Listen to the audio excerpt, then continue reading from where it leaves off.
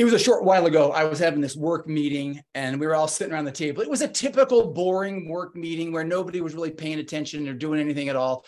And I had my notes acting like I was writing notes, but I really was just doodling. And the most exciting part of the meeting was when we were talking about budgets and we were talking about planning and we were talking about upcoming events that didn't really affect me. And I was not even involved in the meeting. And then at some point, the conversation turned toward, for some reason, like Tim Tam Challenge. Have you ever done the Tim Tam Challenge? It's like these little cookies and you suck up hot chocolate with them and they dissolve in your mouth. And we were going on for like 30 seconds about the Tim Tam Challenge. And then someone started talking about some new outdoor backyard game, bottle bash. We were throwing a Frisbee and knocking bottles off. And we were going on and on about that. And then the meeting pretty much wrapped up and we went on. And then my boss reached out to me and she said, I forgot to take notes. I saw that you were taking notes back there. Can you send me a copy of all the notes of the things that were discussed? And of course, all I remember was Tim Tam Challenge and Bottle Bash. I don't remember anything because I was just doodling. I wasn't doing anything. And I'm like, I have no idea what was just going on in that meeting. And this fear struck me and I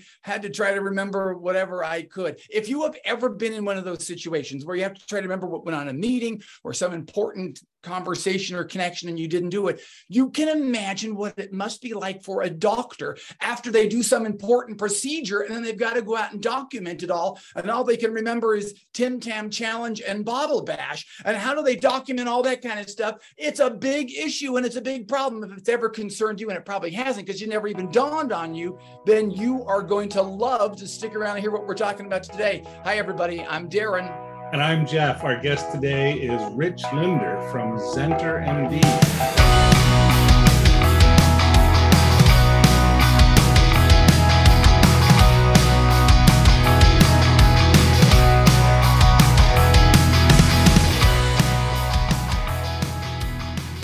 Rich, it is great to have you on the show. Well, it's a pleasure to be here, and I love the introduction, Darin. It was fantastic. Well, because I got to pick your brain. That's exactly what you're doing. You're trying to, not just talk about Bottle Bash and Tim Tam Challenge. By the way, have you ever done a Tim Tam Challenge, by the way, Rich? I've never done one. I've heard of them, but I've never done one.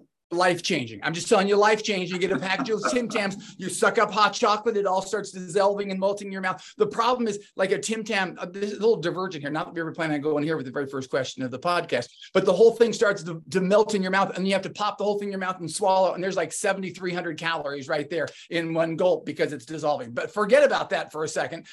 I'm picturing an operating room where there's a doctor and he's got to go in afterwards and try to remember everything that happened and document that. And that's kind of the solution you're trying to solve here, right? Yeah, it's a big problem. And, right now, 40% of a physician's time, at least in interventional medicine, minimally invasive surgeries, is spent on documentation.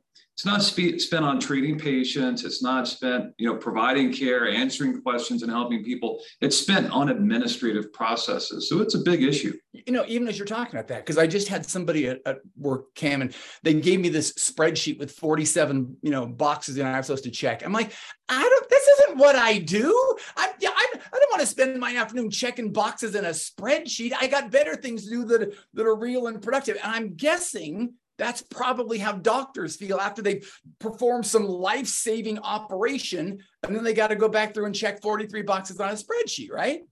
That's exactly right. Basically what you've got are patients coming in one after another all day long. Many of them are acute emergent patients who've recently had a heart attack, and you've got to get them into the cath lab, get a balloon inside of a coronary artery, and reperfuse the heart. So, there's not a lot of time for documentation. We really need to solve these administrative problems. And, I'll tell you the things we're doing in voice recognition, thanks to a lot of the things that Jeff has been developing in his career, and he's helping to lead these teams. It's going to be a game changer. So tell me what happens. I want you to let me see, what is this room, the operating room, what's happening with voice speech recognition technology? How are you changing things? What's happening? What's going on? So what happens is we've launched and we're launching right now in U.S. hospitals, a wireless system called Zenfi. It's kind of like a Wi-Fi system that you have in a house or a business, but Zenfi receives data from voice and smart medical devices. So all of the tools that are used in interventional medicine will become smart. They'll have chips in them. We develop those semiconductors here at Xenter. And those chips produce what we call physical intelligence data. Physical intelligence, or PI data, is real-time information of what goes on inside a human body. So it's smart technologies that generate PI data, and you put that in a global healthcare cloud. Well, voice is one of the things that can collect that physical intelligence data and put things in that global healthcare cloud called XMD. So as we launch these technologies, as you are in a cardiac cath lab, a patient comes in, they are brought in on a gurney, you transfer over to a table.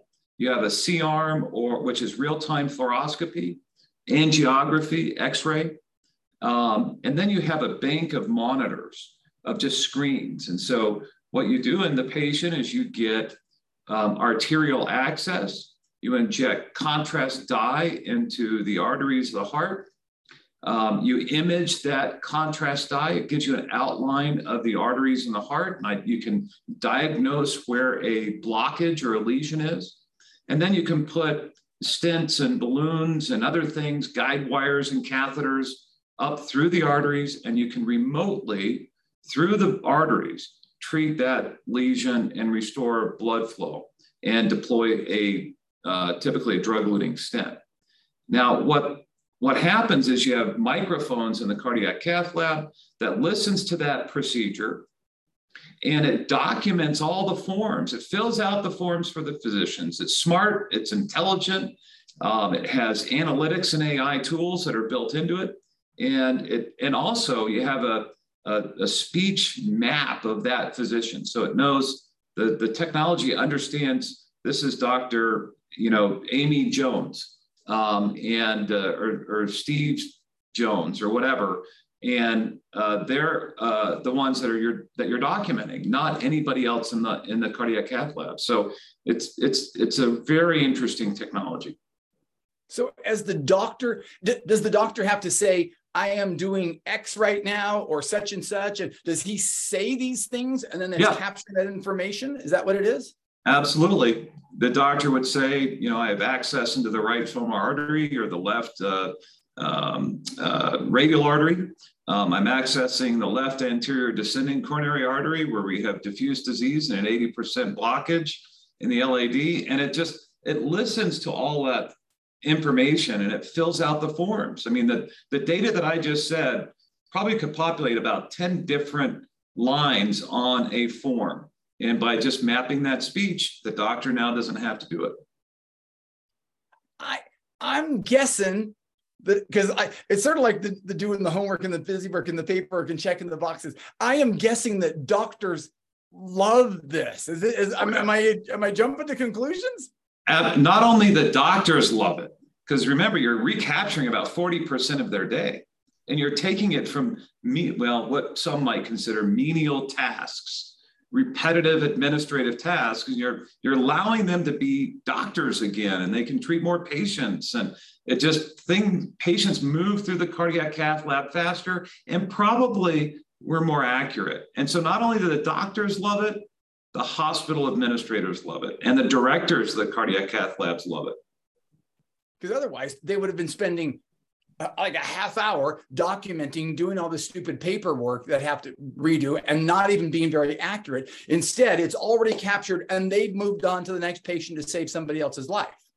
Absolutely. And that is essential. And by the way, this data is not trivial. I mean, we do need to capture this data, because if we can put all this information in a global healthcare cloud, you can do large scale analytics and machine learning on a ton of patients.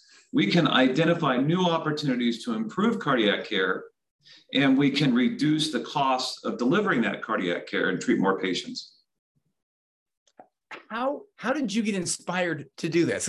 I mean, at what point does somebody wake up one day and say, I'm going to make a smart operating room that collects PI to AI? I mean, you didn't grow up as a 6-year-old saying that's what you were going to do. How did you get to where you are now? Well, that's an interesting question. First of all, I had to be a patient. I think early in my career, I've been doing this for over 30 years now. And we've run clinical trials around the world. We've launched some very meaningful technologies in left atrial appendage occlusion for patients with atrial fibrillation and stroke, carotid artery stenting, saphenous vein graft stenting. I mean, we've done a lot to help patients, but it really wasn't until I became a patient that I went through and experienced all the machinations of what a patient goes through and the emotions, the challenges. It gives you a really different perspective when you're a patient. And so now I'm very highly motivated to bring new technologies that will help patients to the cardiac cath lab and also throughout medicine. And I would also say that, I think I had an experience once in a company which was trying to address this. In that company, I only stayed for a short period of time. The challenge was we didn't have a process to automate these things. And if you don't have a process to automate the delivery of administrative work, and you just take a body of administrative work from one place and put it on another, you're not going to improve costs. So having a tool that can reduce the work into small parts, that's a real product. And that's what this voice technology does. We've been talking, I think, sort of mostly about, I don't know, with all your medical terms, I have no idea what it is you're actually talking about. But it seems like most of what you're talking about is like sort of like heart stuff. Does this translate to everything? Does this translate to, colonoscopies and foot surgeries and, why is it I only can think of colonoscopies and foot surgeries? But yeah, can it translate to all sorts of other procedures in a room? In an operating room? That's a great question. It'll start in the cardiac cath lab. It'll start in the interventional radiology suite, the neurointerventional radiology suites, but it will extend beyond that. Eventually, we want every physician in the world to use speech recognition tools to document what they're doing, to put all of that information into a global healthcare cloud, and then to allow patients to access that information and actually own it and control it. It's going to take us time to do that. Rich, it sounds to me like what we're talking about is it used to be the case that a doctor would do a procedure and then they would go off and document it. But it sounds like we're documenting it in real time as it's happening, so that the doctor there's not a separate documentation job. They're documenting it as they go. They're saying, okay, now I'm doing this, I'm injecting that. Here's what I see for the cardiac pressure or whatever. I don't know all the terms that you're going to use, but that's one key improvement, is that you're not relying on the doctor's memory anymore. That they're reporting it as they go, and you're also then relieving them from having to do this separate procedure of documenting. That's partly correct. Right now, hospitals do this. It happens in the cardiac cath lab, but it takes a lot of people to do it. It's a finely rehearsed dance that happens every day in the cardiac cath lab, and people just don't see it. You have cath lab technicians in a control room who are trying to document and record everything. You've got various devices that are being opened, not sometimes frantically, depending on what's happening, depending on the condition of the patient, but you're opening up different catheters and sheaths and wires, and you're introducing them in this remote surgery to try and help this patient.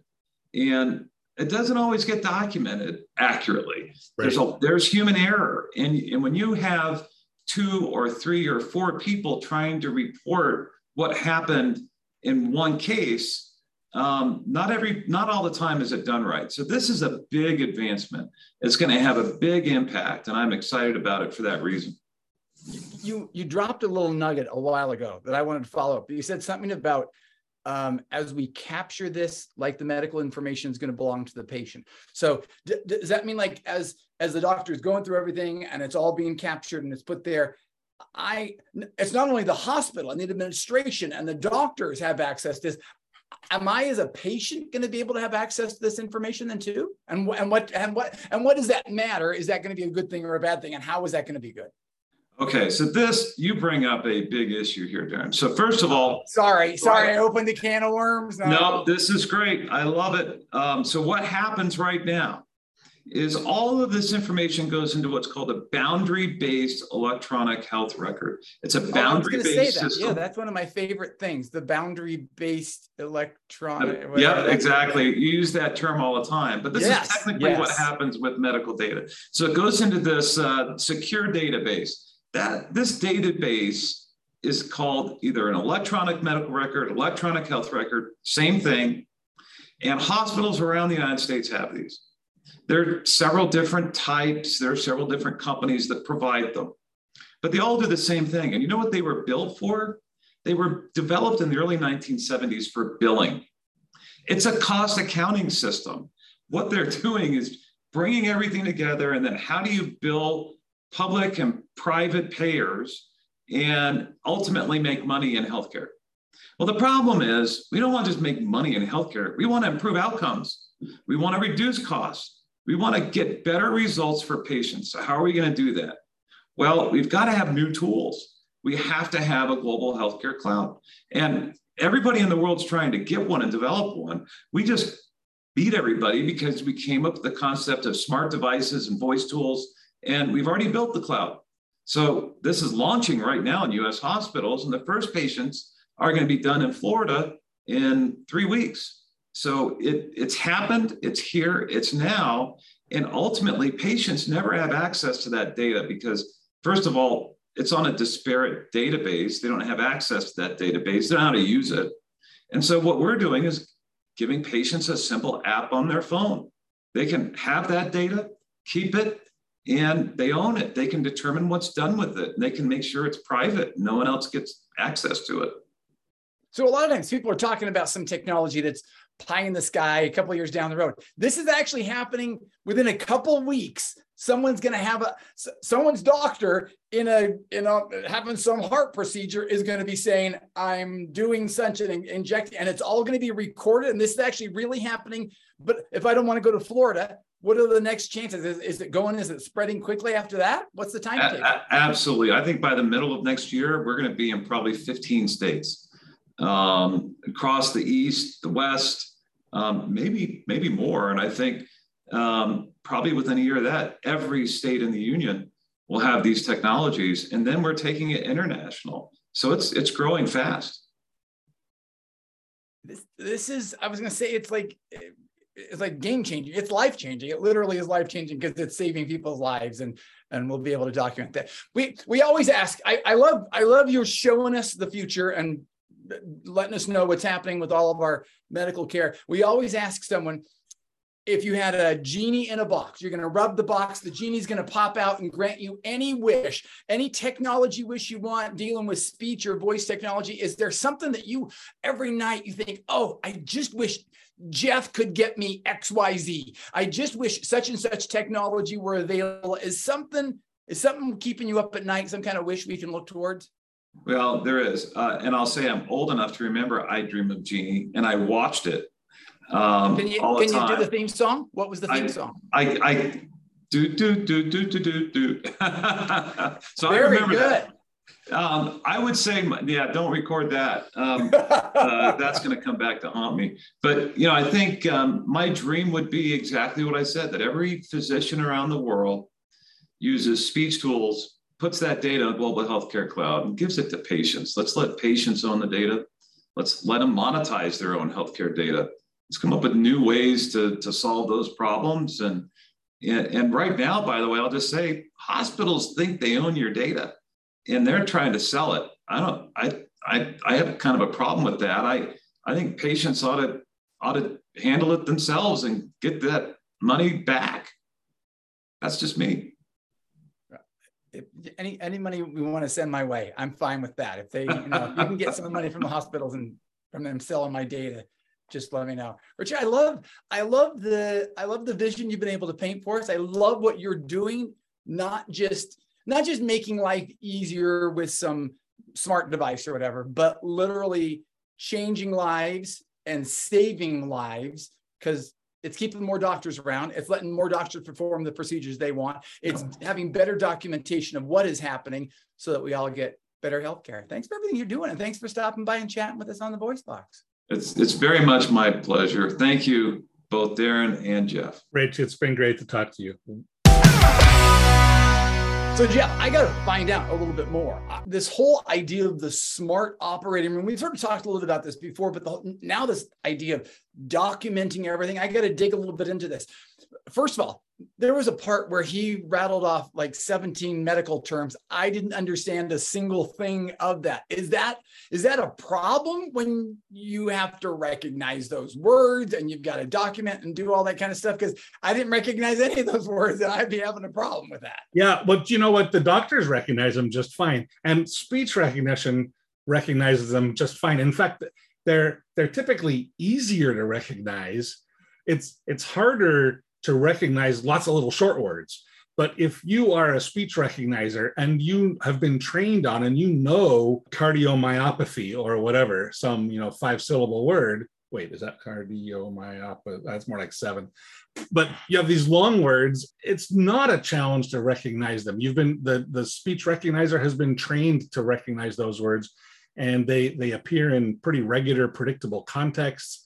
And so in fact, that's not a challenge. It's medical reporting is usually more accurate to a speech recognizer than otherwise because of the jargon. It's easy to recognize those phrases and words, and they're also quite predictable. You don't use a word like cardiomyopathy in a lot of different contexts. There's certain ways that you talk about it typically. I'm going to try to figure out what this room looks like. Is it as simple as just like the doctor wearing a headset, got a little portable microphone like clipped on his little dress, like operating gown type of a thing? Is there a microphone hanging down in the middle of the room? How is he going to be able to pick up all the audio that's going on? And how do you want it? What's the best way for that to happen? That's a really good question. So in fact, we at Cobalt are working with Rich and his team to help bring this technology out. And I spent the better part of my morning today reviewing a recording of a doctor in an operating room. I could see the doctor, the patient, the nurses, and all the equipment that Rich was talking about. And in that particular case, the doctor was wearing a headset microphone underneath his mask, or actually it was outside of his mask, but underneath his glasses and whatever. It was a high quality microphone, and I could hear the doctor perfectly. I couldn't hear much of else what was going on in the room. Every once in a while, I might hear the background speech of a nurse or a doctor saying something, but mostly I just heard the doctor's voice responding. I think doctors would like to get out of the restriction of having to wear a microphone. And that's where it could get challenging if there's just a single microphone in the room, and now there's a conversation happening, and the nurse says, "What kind of sheath do you need?" and the doctor says, "Oh, I need such and such." We just want to pick up what the doctor says, not necessarily, or at least recognize, oh, this is what someone else said, and now here's the doctor speaking. And so what you have to do is you have to separate the speech from different speakers. Recognize when one person starts and the other person stops talking, which one is the doctor, and then focus on the doctor, because you're really, I think, only supposed to be documenting and recording, making your report that's going to go into the electronic health record. That should really only be based on what the doctor is saying. And so you've got to add that extra factor of speaker identification and sometimes speaker diarization and separation to pick apart who's saying what when. That's a challenge, but it's a challenge that's within reach, and one of the things that we'll likely be doing here as part of the project of working with Xenter. Yeah, so if the nurse is talking to the anesthesiologist about the Tim Tam challenge or bottle bash or what they're doing that weekend, you don't want that messing up the whole documentation of whatever I'm about to inject dye 3 centimeters. Oh yeah, Tim challenge. Oh, that's great. I love it. Like, it ruins the whole thing, right? Yeah. You don't want the report to say you injected 3 milliliters of hot cocoa with Tim Tam. Right. See, it gets in the way. But we're planning on you to sort all that out. And I love the fact that you're helping them, that this isn't some thing happening years down the road. This is happening a week or 2 down the road, the first time that these operating rooms will be equipped with this. And I would imagine patients are going to be happy, but the doctors are going to love this. This could be a real game changer for them. And they'll have you to thank, right? You and Rich. Yeah. Speech recognition for medical reporting is not new, but this sort of dynamic in the operating theater, dynamically reporting, that is the next level. So that's pretty cool. Okay, so game changers right here, and everybody heard it right here before anybody else. News right here breaking. On the voice box. Just circle your calendar. Remember that if anybody has a heart attack and you're saved, and you'll say, "Oh, I heard about the technology before I before I had the first palpitations." I'm having a hard time speaking any words here right now. Yeah. But, you heard it here first. Hey, everybody, thanks so much for joining us on the Voice Box. I'm Darin. And I'm Jeff. We will talk to you next time.